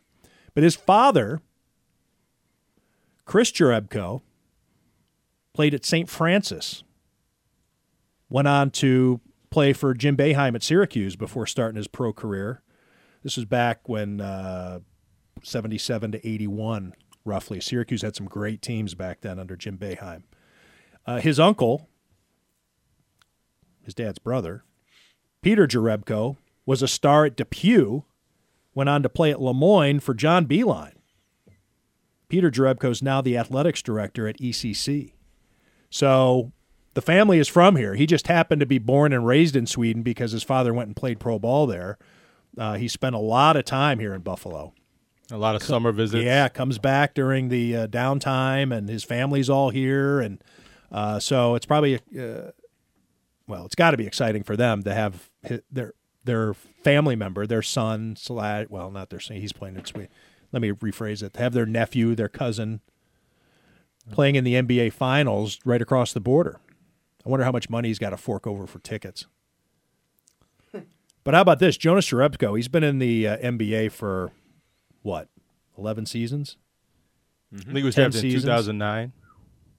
And he was cut by the Utah Jazz. The Golden State Warriors snagged him this past offseason. A veteran deal in the NBA, 1 year, $2.1 million. That's the league minimum for somebody of his experience. Oh. So he can afford a couple of tickets. Woo. And it's Canadian prices. There's a belief around the UB program, people that were around at that time, he really would have changed a lot of things. He was exactly what they needed at that time. I think that was around 05, 06. He's 6'10", too, which in the Mid-American Conference would be a dominant and he's size. He's a shooter. He's a skilled big man, which would have fit perfectly in Reggie Witherspoon's offense, that they probably would have, depending on how many years he played, won the MAC in that time, and that could have changed a lot of the fortunes and the future of Reggie Witherspoon in that program. And the outlook of it, right? Wow. He was a second-round pick, he was the 39th overall pick in 2009 of the Detroit Pistons, made the all-rookie team, and then had an Achilles injury that wiped out his 2010-2011 season, and really, I think, he started 73 games as a rookie, but has started only maybe 40 games, 46 games since then, playing for Detroit, the Boston Celtics, for 3 seasons, the Utah Jazz in 17-18, and then this season with the Golden State Warriors, and could be on the verge of winning his first NBA title. So hopefully, Jonas, today's media day up in Toronto, we've been in contact with the people who can make this happen. We're hoping that he calls in. So I'm up for jury duty. I'm on call all week. This is how the Erie County system works. I had to start checking on Friday at 6 o'clock to see that if I would be picked on Tuesday, because Memorial Day, there's no court. Oh, People's Court. No juries. Judge Wapner did not have to preside over a jury. He was the judge, the jury, and the executioner. Yeah. And Rusty the bailiff, of course, and Doug Llewellyn, who's still on the People's Court. Doug Llewellyn's got to be 107. What does he do? He's the sideline reporter. Oh, okay. I was going to say, he's the only crusty-looking one. Mm-hmm. You guys watch this? Dude. Used to. It was a great show. Oh, my God. It was pioneering. Yeah, they're fantastic. Steve Wilkos, too. That's a good one. I don't watch that. Yeah, me either. He was the bailiff? Rusty the bailiff. He's dead. Oh, Wilkos was on the Jerry Springer Yeah, show. he was the bouncer. Yeah. So anywho, I think. I'm up for jury duty. I have to check in at 6 o'clock. So, tonight? Yes. Oh. So we'll stay. You want to run the show a little late? Yeah. To see if we'll find out on air if I got jury duty. That'll be fun. I think I'm okay. Don't you have? Wasn't your dad a policeman? Yes. So you're good. In the city of Cleveland. I don't know that what matters. does that have to do with anything? No, for jury duty, they'll throw you right out. I know plenty of people. But I think you need to be interviewed first. Absolutely. Yeah, I'm not saying they'll just toss me. Yeah, absolutely. Go in there and just say, yeah, my dad was a policeman and I only like cops. They'll throw you right out. Well, it depends on what kind of trial it is. What if it has nothing to do with police? Yeah, that's true. Damn it. Obviously, a trial generally has to do with law enforcement. Somebody had to do the investigation to bring the charges. But yeah, just say you love police or you hate them. No, don't do that. We'll find out. I've never had jury duty. You're blocked by the Buffalo Police Department on Twitter. No. Yeah. Well, maybe that's what I'll first. bring up. Yeah. Maybe that's what I'll bring. Yeah. There's a That's the bias. way. Have we talked about that on the air? We have not. I don't think so. I am blocked by Buffalo Police Department's alerts account on Twitter. Which is the Buffalo Police Department. Yeah, it's official. Yeah. Account. And I have no idea why I'm blocked. I clearly have not said anything anti-police. I mean, maybe if I did say something, I had to have a reason. I mean, it's not like I'm some big conspiracy theorist. Yeah. As Bobby mentioned, my dad was a cop in the city of Cleveland, and it wasn't even like he wasn't some bumpkin cop. Yeah. He worked in the city. He was a big city dirty cop. Oh, he might have been. I don't know. Yeah, and I never. Was he a beat cop, a detective? He was a beat cop. Never wanted to be anything else. Started in the late '60s. Ooh. So we're talking about race riots. I was gonna say. The city was. I mean, Cleveland at that time, it was a mess. It was back in the time when the mayor's hair caught on fire, the river caught on fire. The mayor was doing some sort of promotional thing, like where you do the ceremonial first shovel into the ground at a whatever. And he was at something that was being built, and so he was welding the last beam in place of some structure, and he bent over, and his hair kind of flopped down and fell into the path of the welding of the welder's torch. Caught his hair on fire. Whoa. Of course, the Cuyahoga River Like caught Michael on Jackson. fire. Yeah, like Michael Jackson in the Pepsi commercial. So, yes. So you're not excited, are you? I'm not. Well, I don't like being on call. I don't really have a problem with jury duty. I can't plan anything in my week because I have to keep checking in at 6 o'clock. Now, when I show up, I might get passed over, but I need to be called in to get to that point where I can say, hey, look, I hate... whatever I'll come up with. I hate civilians. Right, yeah. Or I'll profess myself to be... sadist. I'm not even sure that would change anything. No, I think I'd have to be pretty extreme to the point that I get put on a list. Right, I mean... that I don't want to be on, Yeah. right? A list that gets checked by the FBI on occasion to see Wear what your I'm athletic up to. hat. That might get you thrown out. My athletic... They'll associate. Hopefully it's the type of thing that I do have, I'm compromised. Maybe it'll be a trial on the media, something about libel. Yeah. Or who knows. So we'll see if I'm up for jury duty at 6 o'clock. But right now we're going to take a break. When we come back, hopefully we have Jonas Jerebko, power forward of the Golden State Warriors, when we come back on the Tim Graham Show, Sports Radio 1270 The Fan.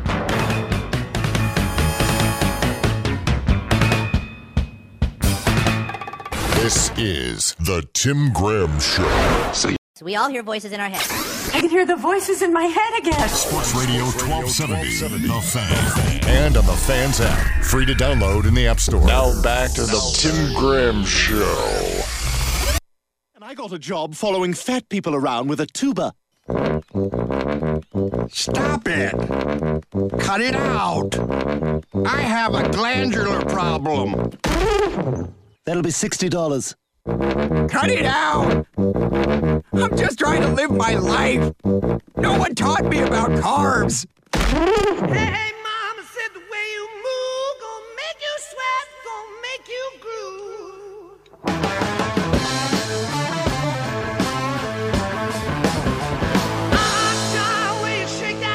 Welcome back to the Tim Graham Show on Sports Radio 1270 The Fan. Young Michael, we'll discuss that later. Who sings this, Mike? Young Jeezy. Van Halen. Close. Pink Floyd. A little better. I heard you, Bobby. You said Van Halen. Which is the first Van Halen song I'd probably be able to name.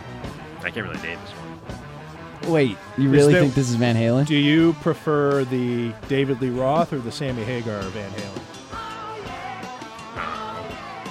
I prefer Eddie Van Halen. He's good. He's a good one. Maybe the all-time greatest guitarist. You think?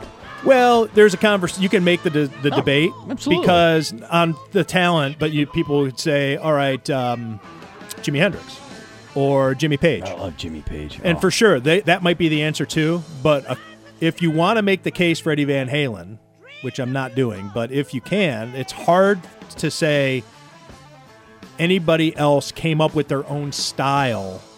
Like, he invented... His was iconic. Yeah, he invented ways to play the guitar that have never been played before. Yeah. Which is pretty impressive. Absolutely. So that, you could say he was an innovator in addition to being a virtuoso. Absolutely. No, that's interesting, because I've never heard somebody argue that. I'm interested in that different point of view. They were all... there were so many great guitarists. Jonah, you come from a musical family. I'm guessing this discussion has come up once or twice. It might have, but I probably didn't participate in the discussion. No? No. You don't have an answer? Yeah, it's just not my thing. Thank you. Music? Yeah, I like music, but I never played an instrument. I don't. Okay. Like, if you... Yeah. I can appreciate good music, but if you played all these guitar solos, I wouldn't be able to tell you that one's technically better than this one. I don't understand all of that. Got it. Could you identify a Van Halen song if it was played for you? Like Mike Rodak just did? Yeah. My favorite member of Van Halen is Jean-Claude Van Halen. From the French cover band. Mike, this is Led Zeppelin. Oh, well, I was going to use an expletive. In fact, this is Led Zeppelin and the song that you were singing earlier today in studio that we were discussing as a Led Zeppelin song. But I had the words wrong. Remember this? You did. Hang on, let me find it. Gonna make you groove. Mama said the way you move gonna make you sweat, gonna make you groove. The problem with me and musical lyrics is that half the time I can't understand what they're saying. I'm just guessing. I need to look up the lyrics. How about you just don't focus on the lyrics and just listen to the music? Maybe. I don't know. No, I tell you, it's all preference. I get it. It's funny, I fancy myself not a musical guy, yet I don't listen to anything but music in the car. Really? Yeah. Oh, wow. What do you listen to? You listen to a lot of country, right? I used to, not anymore. It's more, I can say this is the new segment of the show. We ask Mike Rodak what he's listening to, and then we ask Bobby what he's vaping. I actually do a lot of, grunge. And really, you like the heavy stuff? But I've also gotten away from that. Now I've gotten into Sirius, Octane, Turbo. Oh, okay. So some of the newer, the newer heavy stuff. It gets me going. I'm going to the gym. I don't want to listen to even Pearl Jam. Going to the gym is not enough of a jolt. Although, I'm in the car today, I was listening to what's the new rap song, Water or something? You would know. It has to do with water. Drip too hard. Don't stand too close. I don't know, but I was listening to Sirius 44, which is hip hop. I don't know. I don't really have a musical lane, and I'm gonna check in with Russ Brandon and see what he listens to. Can we, Bobby? Can you let's? Oh yeah, definitely. Let's see what Russ is up to. Let me see what he's got. Maybe Russ can help us get Jonas on the phone. That'd be good. He might be with them. I just want to see what he's listening to. You know. Sorry, Russ Brandon is not available. Wow. He's never there. He must have a nice salary. He's working. Well, he's working hard. Maybe we can get John Worrell on the phone, talk about some music. Well, that's not hard to do. How about your Boston Bruins, Mike? It's been a long time since your hometown teams have won a championship. There was a column in the Buffalo News just a couple of days ago that I don't know that spoke to how most Western New Yorkers feel about Boston. But it interviewed the guy from the restaurant. The Fours. Causeway. Right? Yeah. Well, look. Really got to the bottom of it. There's I'm not speaking as a representative of Boston, but maybe I am. But obviously people know, like, when you see the billboard that says end the drought, and there's people from outside of Buffalo who are like, oh, you really think it's a drought? Of course people in Boston don't think it's actually a drought. Like, look, That's the joke. Right, that's the joke. And it's a troll. I think it's a question of if you live there, and I don't. I live in Buffalo. I lived here for 6 years. But if you do live in Boston and you've been around this for the last, more than 6 years, for a while, it's a question of do you enjoy it and maybe rub it in people's faces to a certain extent, or do you say, hey, our day of reckoning is coming at some point and we're not going to enjoy it. We're just going to, sit back and not celebrate or brag or whatever. Like, I don't know. It's an interesting question. What was your level of concern when Tuukka Rask, who was otherworldly up until game one, all of a sudden lets in 2 goals and it's 2-0 St. Louis? Because one of the concerns for Bruins fans was that during that layoff, after the Bruins did what they did in the Eastern Conference Final, that the layoff would affect maybe Tuukka Rask slides out of the zone just enough to open the door. Well, that was what I was going to say, is that I think you could tell like there was a level of just getting back into it for them. So I think it was rust, the concern level was low if you were a Bruins fan. And again, I'm speaking in the third person here. If one was a Bruins fan, because I think you understood, they were eventually going to get back into the groove, and it had been a long layup. They had that scrimmage at TD Garden that was sold out, but even then, it's no hitting or anything. Did they charge? They charged $20, went to charity. Wow. Went to charity, so. What did you think about Cassidy consulting, the head coach of the Bruins consulting all 3 of the other major sports coaches? There's Stevens definitely a fraternity. Right. There's and I think Bill Belichick's been a big part of that. He likes to go to all the different sports, and he's kind of the poobah. The other Terry Francona coaches, used to be involved. Francona, Doc Rivers, the other coaches tend to gravitate towards him, I think is really what it is. Everything you do Alex Cora, every day is about winning. Brad Stevens, Cassidy, they've all almost gone to Belichick for advice because he's this Yoda-like figure in Boston. And, he's one of those guys that I think if you come to him for advice and you make him into that figure, then I think he'll, in turn, respect them or try to represent them. So you saw Patriots players at their OTA last week all wearing Bruins hats. I mean, you've seen all different directions. Belichick's at Celtics games and Alex Cora at the Patriots. It's all sorts of different arrows pointing different directions there. Jonah, your thoughts on the Blues, since their sweater is and their logo has to do with a musical Blues note. Guitar. It's a musical note. How about Blues Clues? One of my favorite shows growing up on Nickelodeon. Blues Clues, Blues Clues. Bobby's going to cut that. Yeah, I will have that. You find another notebook. How does it go? Not well. All right, when we come back, hopefully we have Jonas Jerebko. Be better and we're going to radio stay than late. this. We're going to run it late. Yeah, we got to see what your jury duty. We got to check out jury duty. If Jonas Jerebko calls in, I'll keep the show going. Yeah, like old Howard Stern. We'll just blow right past the we don't the have next show. We don't have anybody sitting outside with their headphones, so Nope. we should be good. Rodak, Bronstein, Rosati, and Graham. Back after this, Sports Radio 1270 The Fan.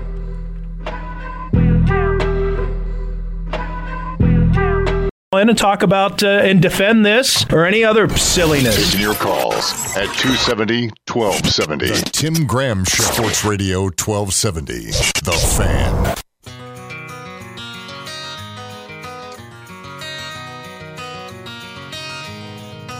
My name is Jonas.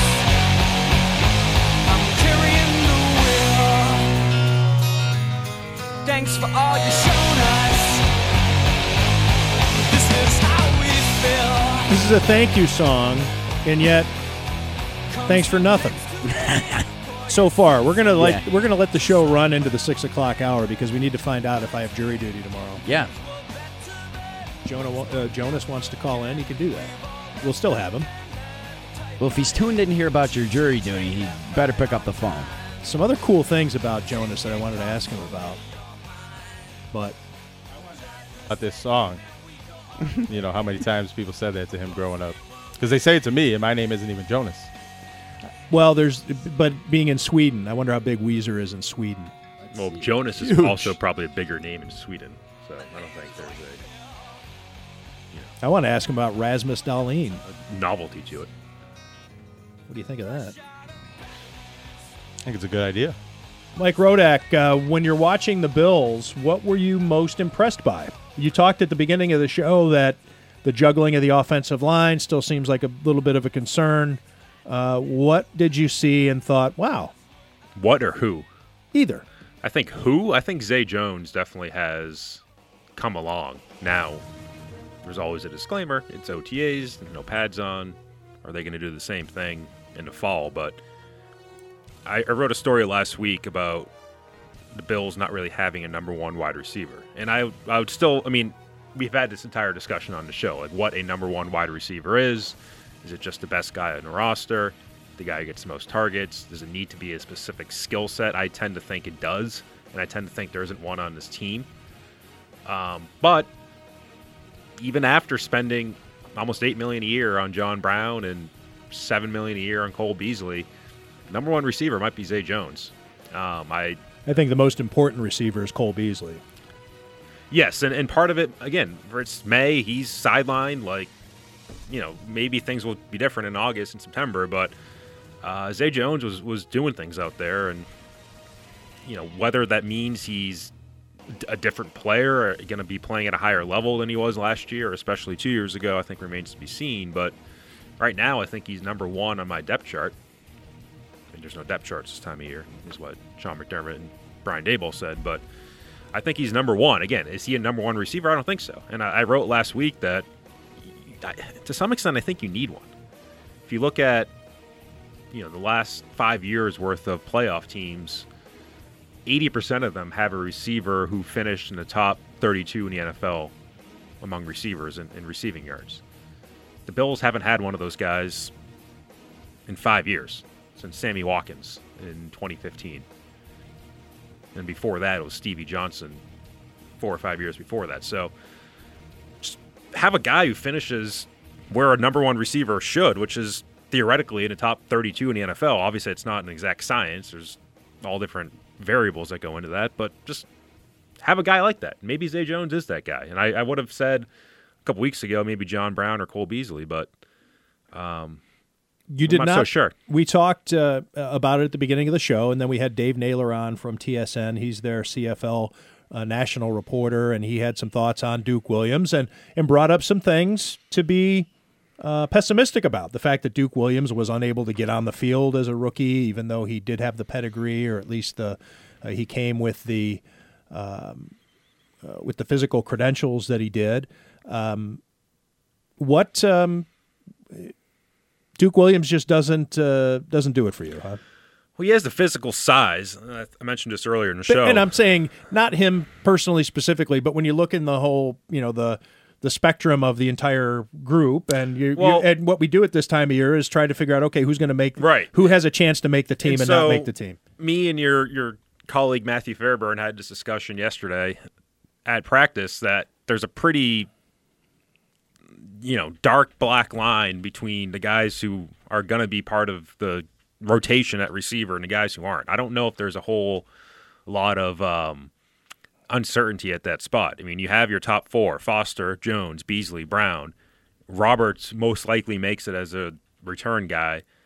And then you have all these other guys who, prospects, whatever, Ray McLeod and Damari Scott, Victor Bolden, Isaiah McKenzie, Duke Williams, the undrafted guys, David Sills, Nick Easley, and I'm probably forgetting a name or two in there, but none of those guys really does a whole lot for me. And I think the fact that the Bills didn't draft a receiver this year makes it even more clear.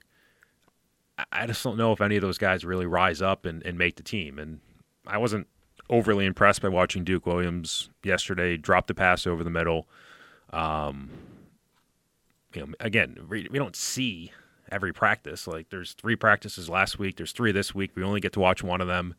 It's hard to know exactly what happens in the other ones, but he wasn't getting first-team reps at all. Even guys like Ray McLeod were mixing in with the first team. Damari Scott mixing in with the first team. There was a lot of hope, I guess, among Bills fans when he signed in January. Duke Williams did that. I even saw some place that he was a lock to make the roster, which I thought was crazy. Yes, he did lead the CFL in receiving last year, but none of these CFL guys really tend to make it in the NFL, with the exception of Cameron Wake. I mean, long-term, make really an impact in the NFL. You can talk about Doug Flutie. There was kind of a transition back and forth with him. So just the fact that they signed a guy out of the CFL doesn't mean anything. It was a futures deal, just like a guy signing out the practice squad. He starts from the bottom. Speaking of making the roster, one just thing I want to point out, and I did in the story, but a lot of people didn't read the story. They just saw the headline. Sonoris Perry, who's wearing number 32 for the first time in 42 years. It was taken out of circulation because of O.J. Simpson. The Bills, because they have officially retired 12, 34, and 78, they decided we're not going to officially retire 32, so let's start giving it out again. Sonoris Perry is going to be the first one to wear it. And a lot of people, the reaction in the comment section underneath the story that I wrote for theathletic.com and also on Twitter, were saying, what a waste for a guy who's not even going to make the team. If I were a betting man, I think Sonoris Perry does make the team because he is maybe the best special teams coverage guy they have on their roster. He was signed for that reason. So don't look at his stats and say, there's a guy with 8 NFL carries in his he wasn't signed to be a running back. 5 or 6 NFL seasons, whatever it is. Yeah, he's not supposed to. He's not going to play running back for you unless there's an emergency. I wouldn't even put him in that category. See him competing against guys like Julian Stanford and Deion Lacey. Right. He's not going to beat out T.J. Yeldon or LaShawn McCoy or Frank Gore. Right. And I don't know if all... And all 3 of those might not make the roster anyway. Right. I think you keep 2 of those. And then you have Devin Singletary, who was getting first-team reps yesterday, and he's going to make the team. He's a third-round pick. You don't really need more than that. I mean, on a game day, you're probably having 3 running backs active, and one of those could be Perry. I mean, it's a stretch to get 4 active plus a fullback. That means you're taking away the offensive line or defensive lineman, and you're probably going to want Perry active to play in teams. So that third running back, if you have 4, is kind of useless. So you keep 2 out of the Yeldon, Gore, McCoy group. I just feel like Gore has the edge just because of the pedigree, and I seem so high on him as a leader, as a locker room guy. And maybe you pick between LaShawn McCoy and T.J. Yeldon, and right now I'd give the edge to McCoy. No jury duty for me tomorrow. That doesn't get me off. That doesn't get me off the – well, go ahead and jot down that time too, Bobby. I did. It doesn't get me off the hook because now I have to call in tomorrow at 6 o'clock. Did you call in right now? Well, you can call in, or there's a website too. Oh. I just checked in on the website while you were talking about the running backs there. Success. And or I'm sorry, talking about the receivers. And yeah, so that's the thing, is I'm still on call. So I now have to check in tomorrow at 6 p.m. And if not then I check in Friday at 6 p.m. for Monday. And I think I'm on the hook until the end of next week. Jeez. I do have a favorable number, but who's to say? Yeah. Yes. Who is that? Just a guy saying yes. I just have a couple. Let's hear it again. Ones. I got to go through the cycle. Oh, again. I see. Yes. Where do you find these? Yes. Is there like a producer's CD with all these on it? Nope. There is The black market? The internet. I just have to search it and find all my stuff. I do You steal all this stuff from the internet, don't you? You don't have any rights to play any of this. It's all, what do you call it? Fair use. Bobby's daring. We're not people making to come direct after money him. off of it, so. All right, I'm looking at the switchboard here. We're not going to get Jonas Jerebko, which is okay. I mean, today's media day, and but we're not within the window that the Warriors were supposed to talk. Warriors PR was efforting, but no Jonas today. We've run out of time, and we'll be back here next week if I don't get snagged by jury duty next Tuesday, because I think I'm still. This is Erie County, by the way, if people are wondering what system that I've fallen into here. The on-call thing is tiresome. It's tiresome, and I can't plan out. I can't make any permanent plans until the night before in terms of appointments or work-related stuff or any of that. Because people say, hey, can you make it here tomorrow at 11:30? I don't know. Yeah, right. I literally don't know. Can't tell you. Anywho. Thanks to everybody. Thanks to Dave Naylor of TSN, Football Insider, coming on to talk about Toronto sports scene and how the NBA is growing rapidly in Canada and whether or not it could actually take over hockey. And if you missed that segment, be sure to check the Tim Graham podcast for that, Tim Graham Show podcast. And if you want to check back on Periscope, that is archived on video stream of that. Thanks to Scooter Vertino, Senior Vice President and General Manager of NBA Digital for Turner Sports, also talking about the NBA Final. For my co-host, Mike Rodak of ESPN.com, for Jonah Bronstein, for Bobby Rosati, thanks for listening. We'll catch you next week on the Tim Graham Show, Sports Radio 1270 The Fan.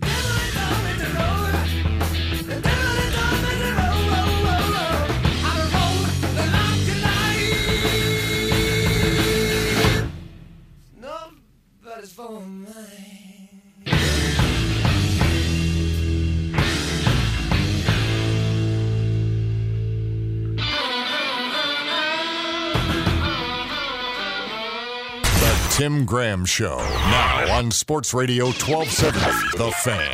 He was in for the drinks and the skirts, allegedly.